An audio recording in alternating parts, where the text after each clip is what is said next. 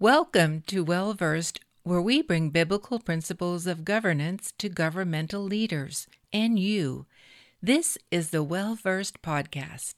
We decided today to take a kind of deeper dive into the Feast of Passover, some of the historical significance, Jewish customs, and prophetic significance, and in a sense, take a break from the news of the day, because really we've been listening and hearing about what's going on in the world, but when we listen to God's news, the good news, there's always good news with the Lord. And I believe that in the revelation of this specific Feast of Passover, that's starting Friday night with the first Seder night, there's going to be great revelation for how we should pray, what's going on even in the world, and how the same God that delivered the children of Israel after 400 years of bondage from the spirit of Pharaoh is our God today here in America.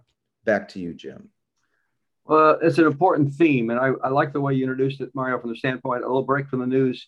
That's actually healthy for all of us at this point. We're going to be focused on the Passover, and you're going to get to hear You're going to hear some people you don't get to hear before. And that is Mario's going to be teaching. He's exceptional on this. Rosemary is an exceptional teacher on this topic. She'll be sharing. Adam Schindler, who'll be praying. Adam is the man who put together all the technology and ran it, if you remember, the first quite a few months, many months. And he's back with us. He's an expert on this as well. I was going to share a little bit on why do we, as evangelical Christians, care so much about the feast of our Lord in the Tanakh and the Torah. I wish we never used the words the Old Testament and New Testament, in the sense that people separate them so much. They're continuation. They need to be always kept together. But I'm gonna give up my time on that, because we're gonna bring in an extra teacher tonight. That's a special new one to us, and that's Jeanne Eisenstrass. She's from Canada, a successful businesswoman. If you Google her, you'll see her tremendous accomplishments. She owns a company that's international. She's a speaker in demand as a speaker.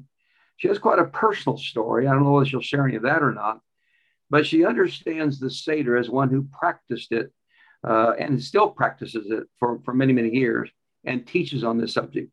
So she'll start us off tonight. And then we'll go, is Mario, are you second? Is that correct?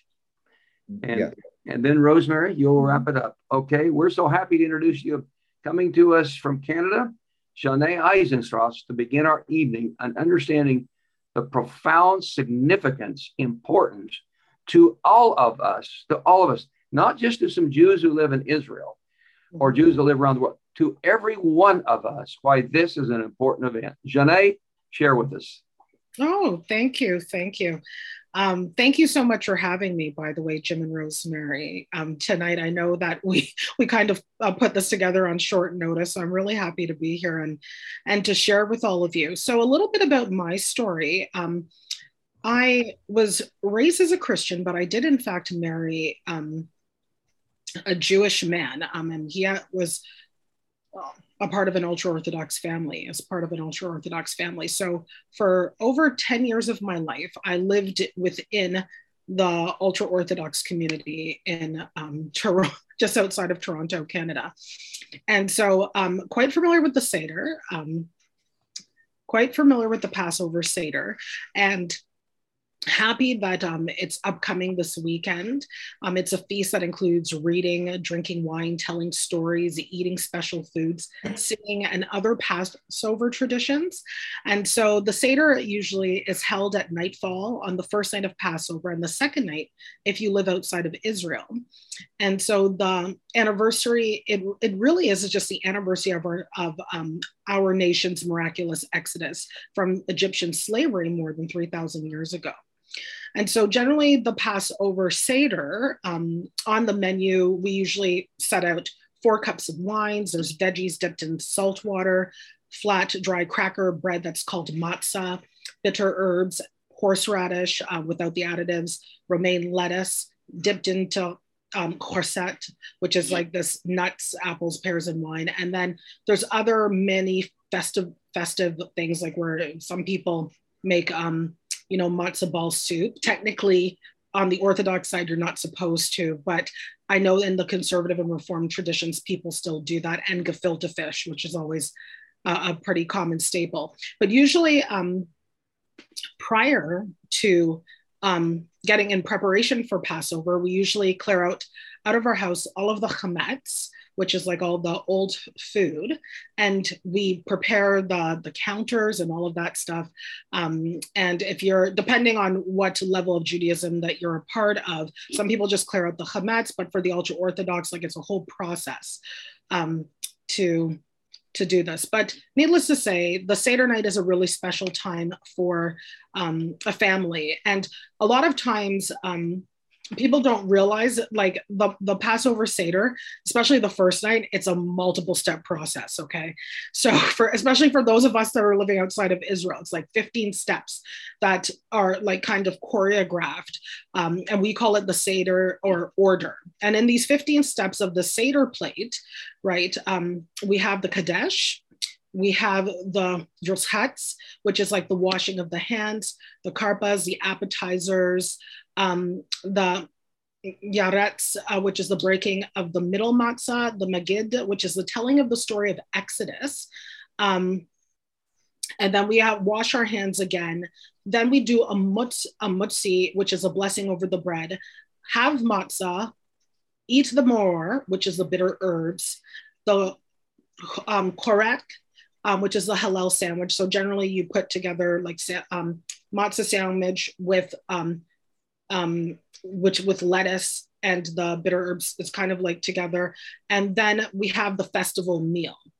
Okay. And then we usually leave out a part of the matzah. So there's matzah that's put aside for the afikomen. And then we have the brachas after the meal. And then there's Psalms, which is known as, so there's Psalms, which is Tevilim, and then also the Nirtzah, which is like, this is accepted and it kind of finalizes the first night Seder.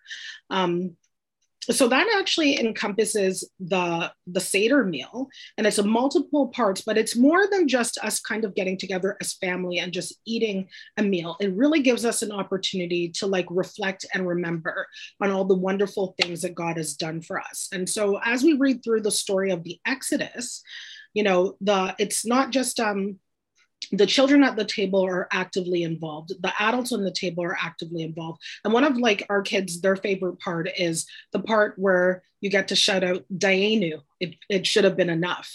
A lot of the kids love that part. And then the singing is also fantastic as well. But it's a really beautiful festival. And I'm so glad, Jim and Rosemary, that you're actually taking this out to the world, because I think more Christians need to know how Jesus really lived a Jewish life, no different than Paul and many of the disciples. They were still practicing a lot of these customs, even when they were in bondage or slavery under the Roman Empire at the time. We may come back to you for questions. So if you're able to hold, we will thank you for that. You've set the stage well now. I don't think you referenced that you were married to a Jewish man. I don't think you referenced the fact that you discovered that you yourself were Jewish. Oh, yes, I did. Yes. So I actually, at the end of that marriage, I actually discovered that I, in fact, had Jewish ancestry. And so I was telling both of you today that, in Jewish culture, we call your neshama, which is like your Jewish soul calls you back. And so it wasn't God had orchestrated everything. It wasn't by coincidence that I met this person along my journey as well. So I think I'm just so blessed at what I've walked through to kind of experience life through the perspective of Jesus's eyes, to know that Jesus Christ is in fact right about what he has shared in the Gospels. And as we read through even the other letters that even Paul has written, that also solidifies our stance as to why, the Messiah is real. If you can hold for more questions when we come towards the end, Mario, we'll go right to you. Thank you, Jeanne, for setting the stage. You're welcome. There's so much to share, so much revelation, but what I'd like to try to set is try to place yourself in the mindset of the Jewish people at the time of Jesus and even today. especially the Orthodox community, what are they thinking? What's going on? How are they celebrating, and how are they processing the current events in light of the Passover Seder? I'm going to first read from this book, which is a commentary, Orthodox commentary on the Haggadah.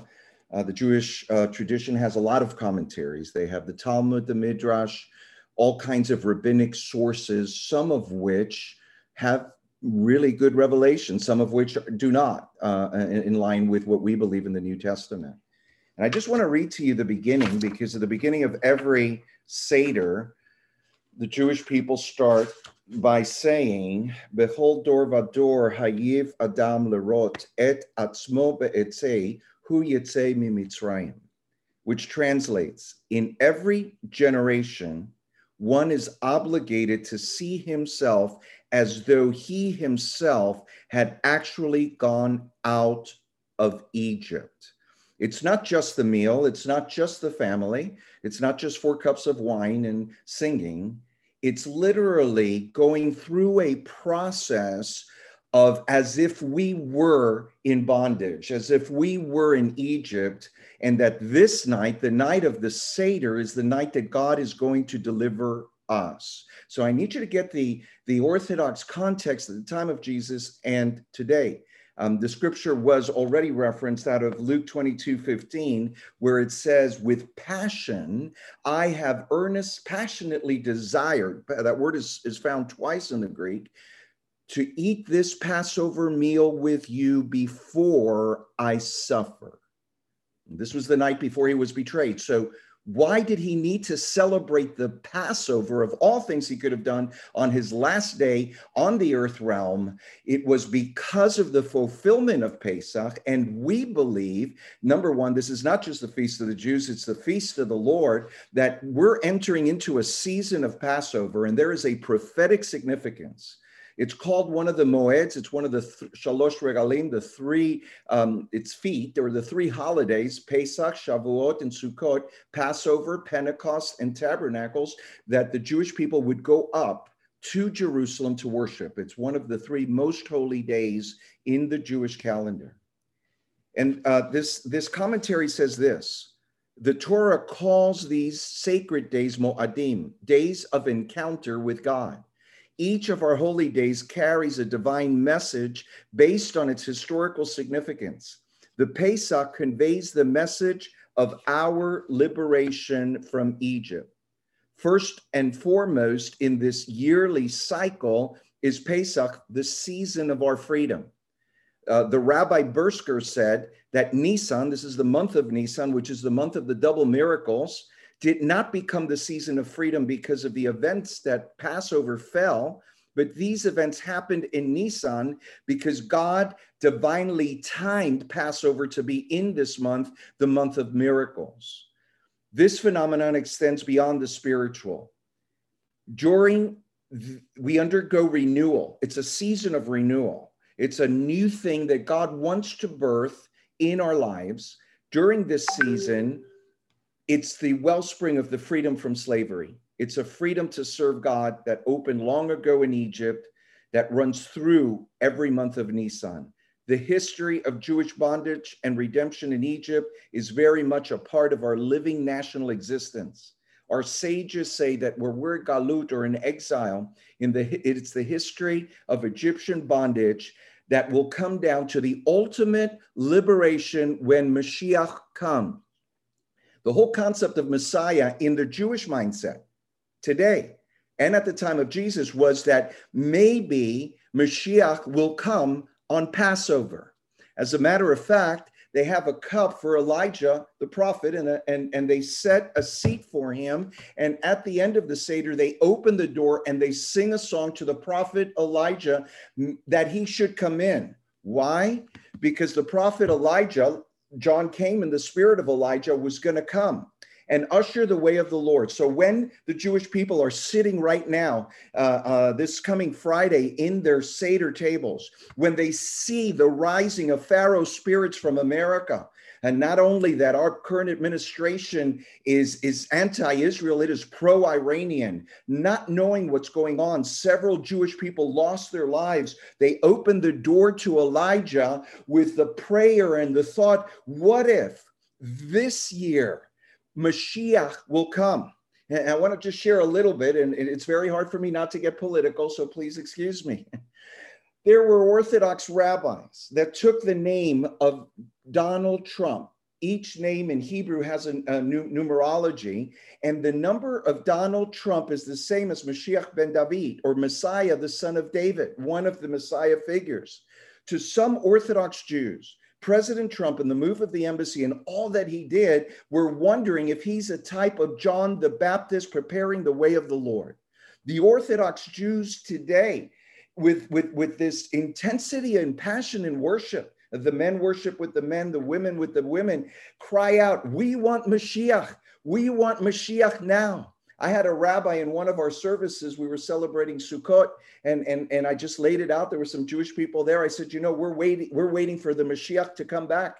And the Orthodox and the Jews are waiting for Mashiach to come the first time. We're both crying out, Maranatha. Can we together with the Jewish people just cry out, Mashiach come, Messiah come? They're feeling the birth pangs of Messiah even now.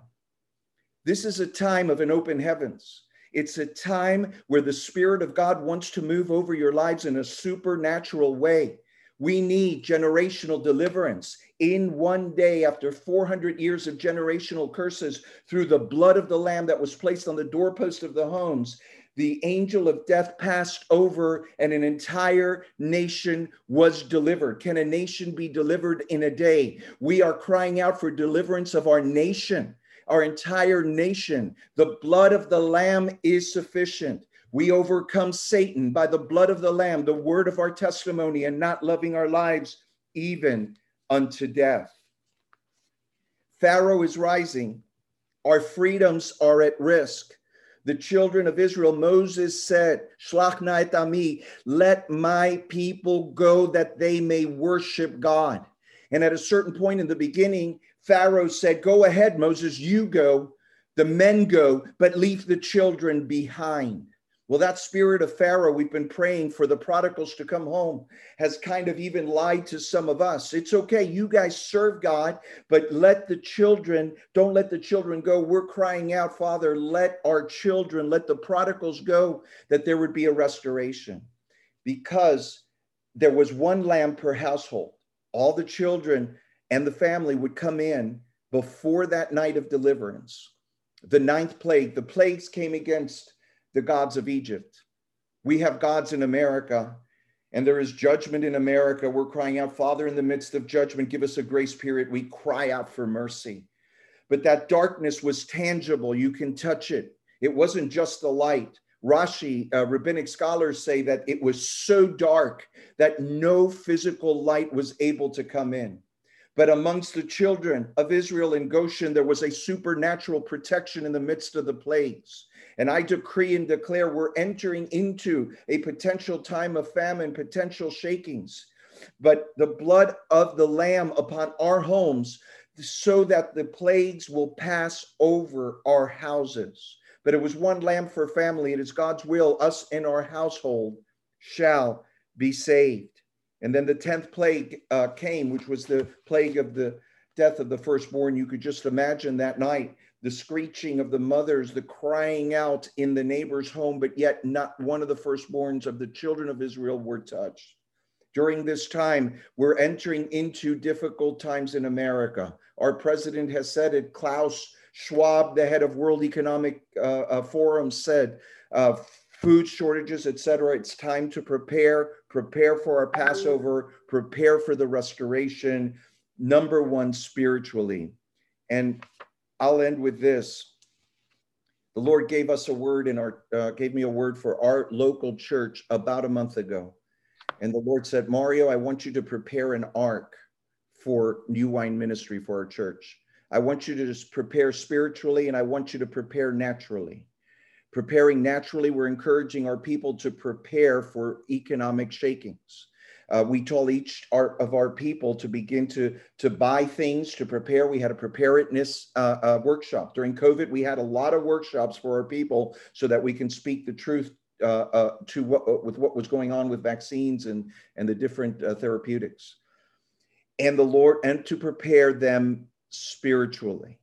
The most important thing right now, we need to prepare spiritually, like the children of Israel that huddled in their home that last plague in preparation for the deliverance of a nation. They would prepare the meal, and it was a matzah because they had to prepare in haste. And they would place the blood on the lamb, and in a similar way was Noah and the ark. In Matthew 24:37, as in the days of Noah, so shall it be in the coming of the Son of Man.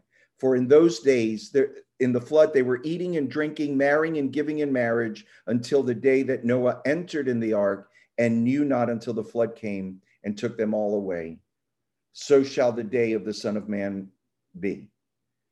We need to prepare this Passover Seder. We need to prepare spiritually for what is up ahead. I'm not talking eschatology right now. I'm talking about this season that we are facing. And Noah, his name means rest. In the midst of all that's happening, God wants us to find a place in the Spirit of God of rest.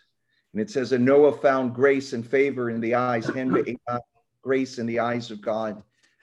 And as he prepared a place, we need to prepare in the Spirit for us and our home. And it says that the ark was filled with pitch, and in the Hebrew, that's kippur. It's the same thing. It's the atonement. It's the blood that will cover us during this time as we pray for our families as God brings them in, and most importantly, to stay in a place of God's glory. In Exodus 14:13, when the children of Israel were brought out of Egypt, Moses told the children of Israel, they were delivered, and then God hardened Pharaoh's heart again. It was God that hardened Pharaoh's heart. The heart of the king is in the hands of the Lord. Sometimes we don't understand why rulers are doing what they're doing, but God is more concerned for souls and the advancement of his kingdom than our comfort or even what kind of government we would like. We pray and we fight and we war and believe that there's still chance for America, but God's more concerned with the advancement of his kingdom. But the children of Israel were between the Egyptians and the Red Sea, and they were crying out to God that it would have been better in Egypt.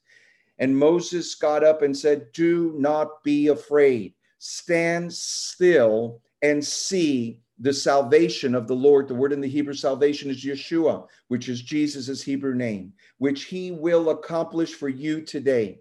For the Egyptians whom you see today, you shall never see again. In the midst of everything that's happening, I decree and declare that this is an open heavens over our lives, and that God is on his throne, that his kingdom always advances. We go from faith to faith, from glory to glory, that no matter what happens on the earth realm, there is a supernatural protection for the children of God with the blood of the Lamb. And 1,000 may fall on our side, 10,000 on our right, but it shall not come upon us. That we're in a time of the birth pangs of Messiah. The Orthodox Jews know it. The heathen probably know there's something up. And God is raising a standard in his church. And this will be the church's finest hour. Stand still and see the salvation, the Yeshua of the Lord, that he will accomplish in our midst. And I decree and declare with all the Pharaoh spirits, and our battle is not against government leaders, but against powers and principalities. And Jesus on the throne in that day, as he celebrated the Passover, went to the cross, died, and was raised from the dead. Both holidays coincide, where the second day of Passover is Resurrection Sunday. Satan thought that he finished with the Son of Man, but the earth couldn't hold him down. On the third day, there was an earthquake, and he rose from the dead. This is a time that we're going to see a resurrection power in the church like we've never seen before. It's a time we're going to see signs, wonders, and miracles, and even literal resurrection from the dead. When you see these things come upon the earth, look up, for your redemption draweth nigh. Stand still and see the Yeshua of the Lord. Back to you, Jim. Well, thank you, Mario. We're going to come back to you with some questions in a moment. I'm asking Adam Schindler to help in the Q&A time and sharing some commentary. Rosemary, let's go to you next. Okay. Well, like Mario, the Lord also called me to help build and prepare an ark for his people. And so in that way, he asked me to call our organization Schindler's Ark. And so both in the spiritual and the natural, we are in the most significant Passover, probably since the original one that took place thousands of years ago, because we are in a Shemitah year and then beginning a Jubilee year, this Rosh Hashanah. But this Passover is a unique time for covenant making, for us choosing to walk in divine relationship with our beloved Yeshua, our heavenly bridegroom, and to be called as his bride. And I wanted to share something that I learned in studying Hebrew roots about the blood covenant threshold and what a significant difference it makes when we realize the importance of the Passover. It wasn't a passing by. It was, the Passover was a passing into covenant relationship with Almighty God. And the Lord commanded his people to take the blood of a lamb and to prepare it and to bring it into the household for 4 days so that they would be joined in relationship with it, and then to sacrifice that lamb's blood and to place it over the doorpost, the lintel, and at the threshold. This wasn't an unusual thing to them at all, because being in Eastern culture, and to this day, everyone understood that a covenant-making ceremony was about to take place. And it was very important that it involved risking their very life, because it was a lifelong commitment to what was about to happen for they and their households. And so I have a picture here, maybe I can show you. This shows you a door, could have been similar to the door of the Hebrew time, but you see there the blood across the top. And as they had a bowl of the lamb's blood on the threshold, and they took a hyssop and they actually made the sign of the cross as they applied the blood across the right to the left, up and down both sides. And then, and there was a bowl of blood right here at the threshold, at the doorway. And in ancient Middle East custom, this is how you welcomed a guest. If you were having someone that you expected to arrive, to enter your home, you would sacrifice an animal and place its blood on the doorway so that as your guest arrived, they would see the blood on the door and know that a feast was being prepared for them and that they were being welcomed. And that guest, as they entered the household, needed to cross over the threshold where the basin of blood was held, right here, and in no way step upon it.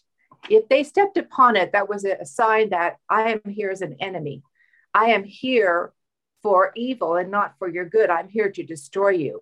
But if that guest crossed over and entered the home, they were saying that I am here to become one with you. And from this point on, we will be as family. I will be your defender and you will be mine. And it was up to the host of that home to defend that guest, even with their very life, even if they had been prior a stranger. And this gives a lot of explanation to us when we read about why Lot was so distressed when the strangers demanded that he turn over the angelic guests in his home. And it also gives explanation to many other Bible stories as we study it, and the significance of why God walked with his people a certain way and showed them what he did. So I want to go from the point of what we call the Passover to give another in-depth insight to what's really taking place at this meal. God was not merely sparing his people when he visited them with judgment by the angel of death. He was coming to marry them. He was coming to make covenant with them through the blood of the Lamb that covered the doorposts of their homes.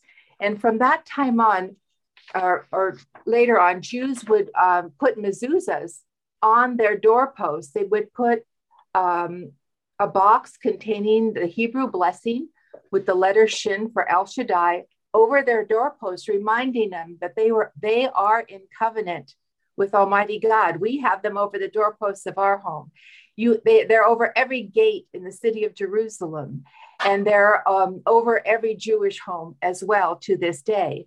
And to this day, Jewish men, they'll wrap tefillin. They'll place the word of God on their forehead, signifying the lintel, and around their arms for the doorposts, and then they pray on their heart, the threshold to their spirit, to their self, remembering the blood covenant that they have with Messiah Almighty. And so I just want to read a portion of a book. There's a really wonderful biblical historian named Clay Trumbull, and he wrote on the threshold covenant. And he was popular in the late 1800s, when the time when Zionism began to rise up in the world among Jews and Christians, and the hope that Israel would once again become the land for the Jewish people. The Hebrew Roots movement actually started way over 120 years ago. And authors like this did much research among Middle Eastern customs to give us the understanding of what the Passover meant to the people of biblical times. And it says, God covenanted anew with his people by passing over or crossing over the blood-stained threshold into their homes, while his messenger of death went into the houses of the Lord's enemies and claimed the firstborn as belonging to Jehovah. It says, the door and the side posts, God says, are my witnesses in Egypt, in the hour when I passed over the lintel and the two side posts. And I said that to me, the children of Israel shall be mine, and not slaves to slaves. I brought them out from bondage to freedom. And Moses, who goes forth to take them, shall be his leader. And it says, according to Jewish traditions, it was on a Passover night when Jehovah entered into a crossover covenant with Abraham on the boundary of his new possession in Canaan.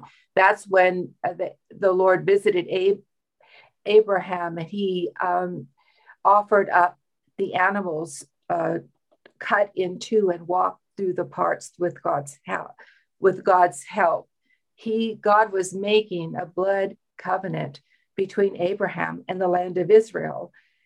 And the same when Joshua crossed the Jordan, the men were circumcised before they had to cross over the threshold of the Jordan River into the promised land. So this very location is the crossover point into the Holy Land. This is where our shofar sounder, Robert Winger, God has sent him all the way from Los Angeles to make Aliyah, to live there near Jericho once again in preparation for Messiah's return, who will come from the east back to the Mount of Olives, which is the threshold, the blood covenant threshold into the city of Jerusalem, where Messiah will come and reign as King of Kings and Lord of Lords. This is why the enemy covets East Jerusalem.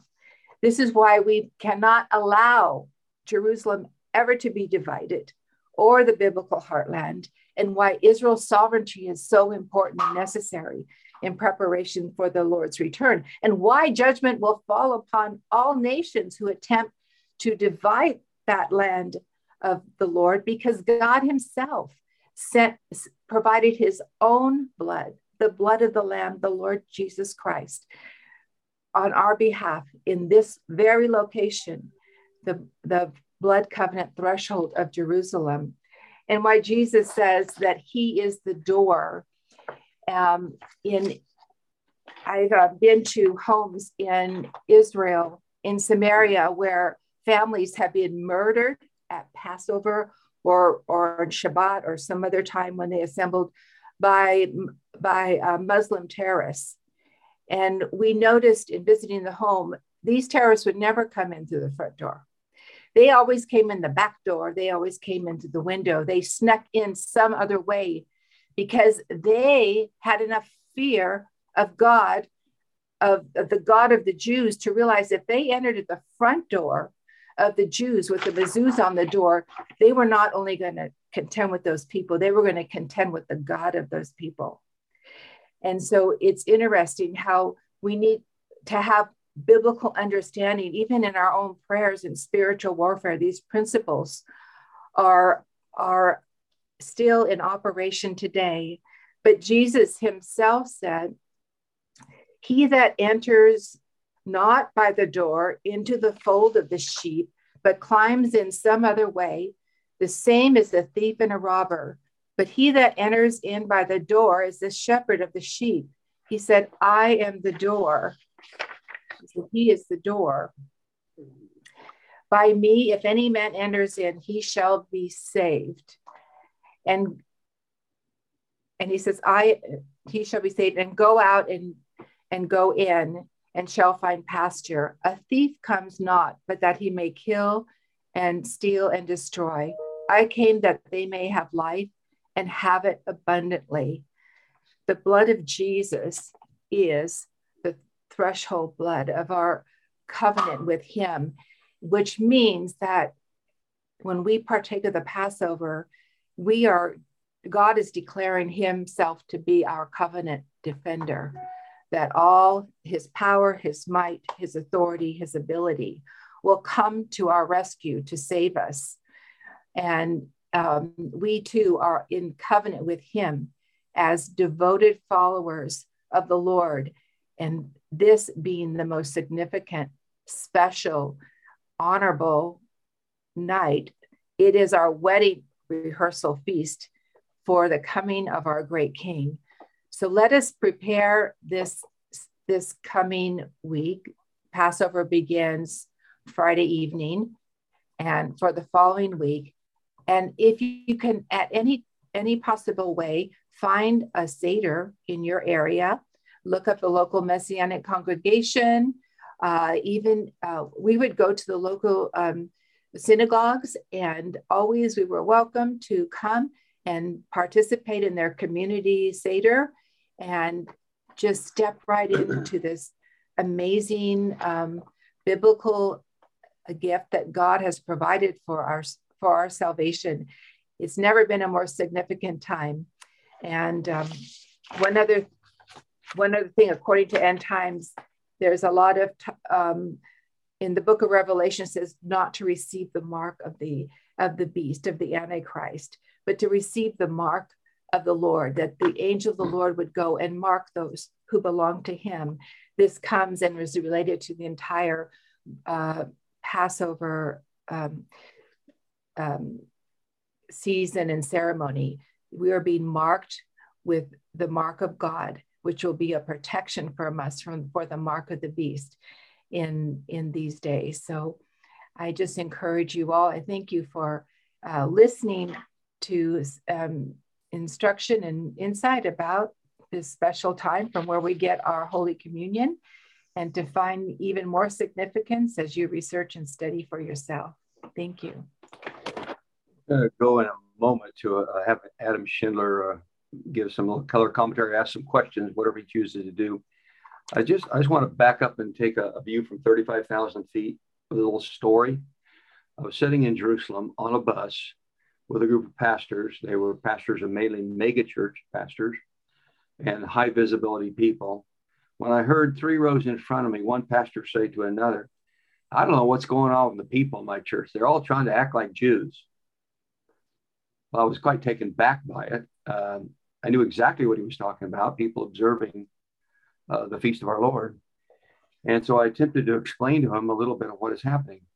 How do you explain the phenomenon that's occurring, particularly the last 10 to 15 years, globally, people over the entire globe in virtually every nation being inexplicably drawn to understanding the Hebrew roots, the Jewish roots to our faith? If you go to Israel during the Feast of Tabernacles in October, you'll see people gathered from every nation of the earth by the thousands. It's astounding to watch. They're Christians, evangelicals from every country, and who are celebrating the Feast of the Lord. The Jewish people came out on the streets to welcome us as we do in this march. Thousands and thousands and thousands. I tried to see where the front of the line was. I couldn't even see in this tabernacle celebration. It's stunning. And all the Christians, they're bringing candy and throwing them to the Jewish children. The Jewish children are loving it. We were affirmed and accoladed, the people clapping and cheering for us as we, thousands and thousands and thousands, marched through the streets celebrating this day. What is happening? Why is that? It's because these are not simply Jewish feasts from a long time ago that are in an old book. These are feast of our Lord. Mario used that phrase, I think, when he started. They're feast of our Lord. If Jesus participated in these, maybe it's good for us to. Why are they important? Very simple. They provide a timeline. They give a time. Look at the feast of our Lord. This is old news to some of you, so I apologize for being repetitious. They provide an unbelievable timeline of our Lord, and they walk through what has happened and what is yet to happen. So what is Yeshua fulfilled so far? Which of his 7 feasts has he fulfilled in his first coming? The first ones have been fulfilled. The last, 4. No, the last three are yet to be fulfilled. That's the fun of the teaching on this. You can say, oh, this happened, this happened, this happened, this happened. Now we're waiting for this, this, and this. So it provides that chronology to all of us. I wanted you to get the importance of why it is that the Holy Spirit is stirring a unique phenomenon over the entire globe. When God speaks, he doesn't just speak to one person. He can speak to one person, sometimes individual message. But when God releases a word, he can release it to the globe, and people hear it and resonate and begin to take it up. I don't say this to make us legalist on this, and we're certainly not Judaizers by doing that. We are people walking in the freedom and joy of Messiah with great expectation of his coming. We don't want to miss the appointment. Exactly. Very important. Now, Adam, I want to run to you right now. I know you can't stay on real long, so I want to be sensitive to another commitment. Yeah, Adam Schindler is an expert on this and lecture. Boy, you want to go listen to his teaching. It's phenomenal online.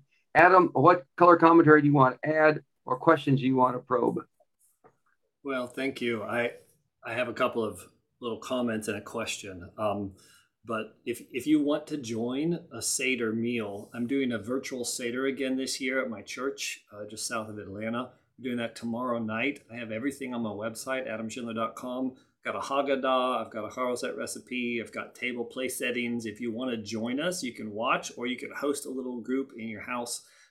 We've got about 200 people in our church. They're going to do it remotely. So if you want to join a virtual Seder, we're doing that tomorrow night, 6 p.m. Eastern, adamschindler.com. You can go and get the info there. But there's the thing, Rosemary, that you were saying, talking about cutting covenant. And like that stuff is so important because it's not history, it's our authority in prayer, right? We're not just making up this with our right-wing nationalism, right? These are covenant promises of God. Right. And we're moving into this time, these cycles of the Lord, these rhythms of the Father's heart. And we're not just stirring up the ancient history. Right. There's a difference between history and memory. Right. These are the things that happen to us. And when we understand the covenant, we understand our authority in Christ to be able to pray and to move And ultimately, this is about what Mario said. Pharaoh, he kept saying to Pharaoh, let my people go so that they can establish a nation and colonize the Middle East. No, let my people go so that they can worship me here at this mountain, right? That's what this whole Exodus thing is about. It's about worship. Okay. And when there's this showdown that Pharaoh and Moses have repeatedly through the plagues, and Mario made reference to it, it's plague 8, right after the hail, right before the locust, when Pharaoh says, you can go, but leave your kids, right? And Moses is like, we're not giving you our generations, right? And then that plague comes. The next thing, Pharaoh's like, all right, fine, your kids can go, but leave your livestock. And this is the last showdown. Why the livestock? Well, Moses says, we're going to go and worship God. And we don't know what he's going to require of us. If you take our livestock, you take our worship offerings, right? And God is just going to establish, he just established the covenantal system with animal sacrifice in a significant way. And he was going to do that at Sinai. What's the point? Pharaoh wants your worship, right? This is all about worship, okay? And the preparation time, Mario talked about it, and we feel it, right? We feel the darkness, and we thought, COVID would come and then go and the darkness would recede. Well, it's a different kind of darkness. It's not receding, it's growing, right? And so how do we prepare? Well, I believe what Mario said is right. The most important preparation is spiritual. And when Moses led the people out, there's this moment here. I'm going to make one comment and then ask the question. In Exodus 12, verse 40, it says this: the time the people of Israel lived in Egypt was 430 years. That's not a great translation. I'll spare you my history on that. At the end of 430 years, on the very day, the hosts of the Lord went out from the land of Egypt. Verse 42, Exodus 12, it was a night of watching by the Lord to bring them out of the land of Egypt. So this same night is a night of watching kept to the Lord by all people of Israel throughout their generations. The night of watching, it's Lael Shimurim, all right? Shimurim means vigil, to guard, all right? To hold guard. It is what Jesus did when he left the Seder meal and he went into the Gethsemane, the olive press, to pray. He told his disciples, stay awake and keep vigil. Watch. Be on your guard. Right? And what did the disciples do? Well, they were sleeping. Why does that matter? If they'd have been awake, would the Romans not have come and captured Jesus? No. This is about worship. Church of Jesus, if you're sleeping in the middle of the deliverance, your heart isn't going to be prepared both to see the miraculous and to see the threats that the enemy's coming. It's critical in this hour, if we're to keep our hearts pure and available for worship before the Lord, that we are on our guard, that we stand watch in the night hours. The darkness is encroaching. God's people are called to guard that, to keep your heart alert, to keep your spirits alert, and to make sure that the enemy doesn't get your worship. Because if he can set you free, but steal your worship, then he's won. Right? And my question is this, Mario and Jim and Rosemary. It comes from Psalms 137, verse 4. And this is a real question for me, because I've struggled with this. Psalm 137, verse 4. How do we sing the Lord's song in a foreign land? Right? How do we keep our hearts available for intimacy and connection and genuine worship for the Lord when we recognize that we are in a deliverance moment? We don't see the outcomes. We know the promises, but how do we sing the song of the Lord in a foreign land? Is there any fatherly, pastoral, help us know how to protect our hearts in worship advice you guys have? Okay, Mario, you want to respond to him first? Yeah, my first thought, and even before you pose the question, we need to worship God for him, period. I don't know how this deliverance is going to look, but I know that God is good. I know that he's faithful. I know that he who began a good work in me is faithful to complete it. I know that there's something special out of this deliverance, even if I don't know when, I don't know how, I don't know if we're having fair elections on November 22nd, but I can tell you God is good. He is on his throne. I don't believe he's through with America. Wherever, however, and whenever he brings the deliverance, that cannot affect my relationship with him, and we need to go higher. In my study, we taught on the Ark of the Covenant. The word ark is Aron. It's the same ark that delivered Moses. It's the basket, Aron. It's the same Ark of the Covenant. Our ark is really his presence and his glory. And I always go back to Heidi Baker years ago, what she went through in Mozambique with floods, with cholera, with people dying of disease, with Muslim terrorists killing her orphans. She said the only way she was able to sustain herself was with hours in the glory. Before anything else, we need to find that place in him and trust him no matter what the outcome, no matter what happens to America, no matter when deliverance comes. Deliverance will come, as Mordecai told Esther. Deliverance will come from another source because our God is faithful. I don't know what that looks. I don't know what deliverance looks like for America. I don't know what deliverance looks like for my family, but I know God is faithful. He's on the throne and he is worthy to be praised. Mario, I think just like the people of Israel, they were tested in the wilderness. We too are going to be tested. Are we going to murmur and complain?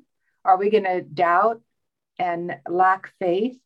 Are we going to build the house of God, like you said, to build that worship time with the Lord, prepare the tabernacle in our own heart day by day, and continually build it faithfully, giving everything that we have toward our relationship with the Lord, seeking him, and not follow into the similar traps. Even Moses himself was not able to cross over to the land because he struck the rock rather than speak to it. And there it dishonored God in the sight of all the people. So the tests will be tested and tested and tested through this time. And we can glean a lot from what happened to the Hebrews in the wilderness. I believe it'll be a similar testing time till we too get through. My answer is not going to be impressive at all. It's biographical, autobiographical, and that is that when you watch, I was raised in a godly home. When you watch your parents go through the hard times, or special loved ones or friends, and you watch them in resolve, they will not give up on God no matter what happens. Those are the experiences that rivet in my mind and hold me. I'll share just two very briefly, but they have impacted me so much. And every person who's listening could give your own stories like this. So I don't have a monopoly on this. This is simply where God used it to rivet me. My brother was killed in a plane crash. My sister and my mother are on this call right now. So we all remember the day unbelievably well. And after we got back home from the shock of Bob being killed, and my first cousin was also killed, and Bob's roommate, college roommate. When we got home, a phone call came from a man named Harv Smucker of Abbeville, Kansas. He's a cowboy. We were farmers. He called my dad and said, "You probably wondered where God was when that plane was going down." Dad said, "Yeah." It crossed my mind. He said, "I'll tell you where he was. He was on the throne, the exact same place when his son died." I don't know why, but that brought healing to me. That brought so much hope, so much help. I've gone back and revisited that moment tens of thousands of times. A second one was the night, you all aware that Rosemary, I've been married 8 years. My first wife died of cancer. When the diagnosis came, June the 19th of 2007, I came home. I thought, man, what am I in for? And I said, okay, one thing I'm going to resolve, God. I will not follow Job's wife's advice and curse you and die. I will not do that. And honestly, in the next 6 years of struggle and then finding her death, never once was I ever even tempted to blame God. I knew where the problem was. Each one of us have to have those moments in our life. Those are my two. But they rivet to those. And that's what takes you. How can we worship him? We're hanging our worship instruments on the willows, the weeping willows. We're stuck in Babylon. The promise is gone. And you have to simply say, and no matter what, God is most present when he feels most absent. And once you can get that in your heart, then you can literally endure anything, even to the point of death. Amen. Well, that is a big piece of the time that we're in. And as Protestants, I was raised, and we didn't really look at the suffering of Jesus. We liked the victory, but we didn't like Good Friday. And our Catholic brothers and sisters, pay attention to the suffering of Jesus on the cross. And this is a time where we have to confront the reality of death, the bodily death, right? And there's no resurrection without death. Everybody wants to go to heaven, but nobody wants to die, right? So how do we confront that, right? And this is the thing that you're talking about, Jim. And this is the Passover with the hope of Yeshua, right? Because ultimately the psalmist says, I'm in a foreign land, but Jesus is our promise, right? And we're the tabernacle. And so this reality emerges as we confront death and look at this stuff, and whatever your perspective is about the encroaching darkness in the earth, we're never in a foreign land if Holy Spirit's in us, right? And so it's sort of like a moot point. I was thinking about it after I asked the question, like, well, when am I in a foreign land? If I'm the tabernacle of the glory of God, when am I in a foreign land? And I've got to jump off, but if you guys would be all right, can I just pray into this real quickly? Yeah. That'd be all right. King Jesus, we recognize that you are on your throne, and you have always been on your throne, Father, and that you have walked the blood path. You've made the covenant. You've cut that reality down into hell and Hades and up into the third heavens, Father. And we receive the covenant liberation through just Jesus, the Messiah.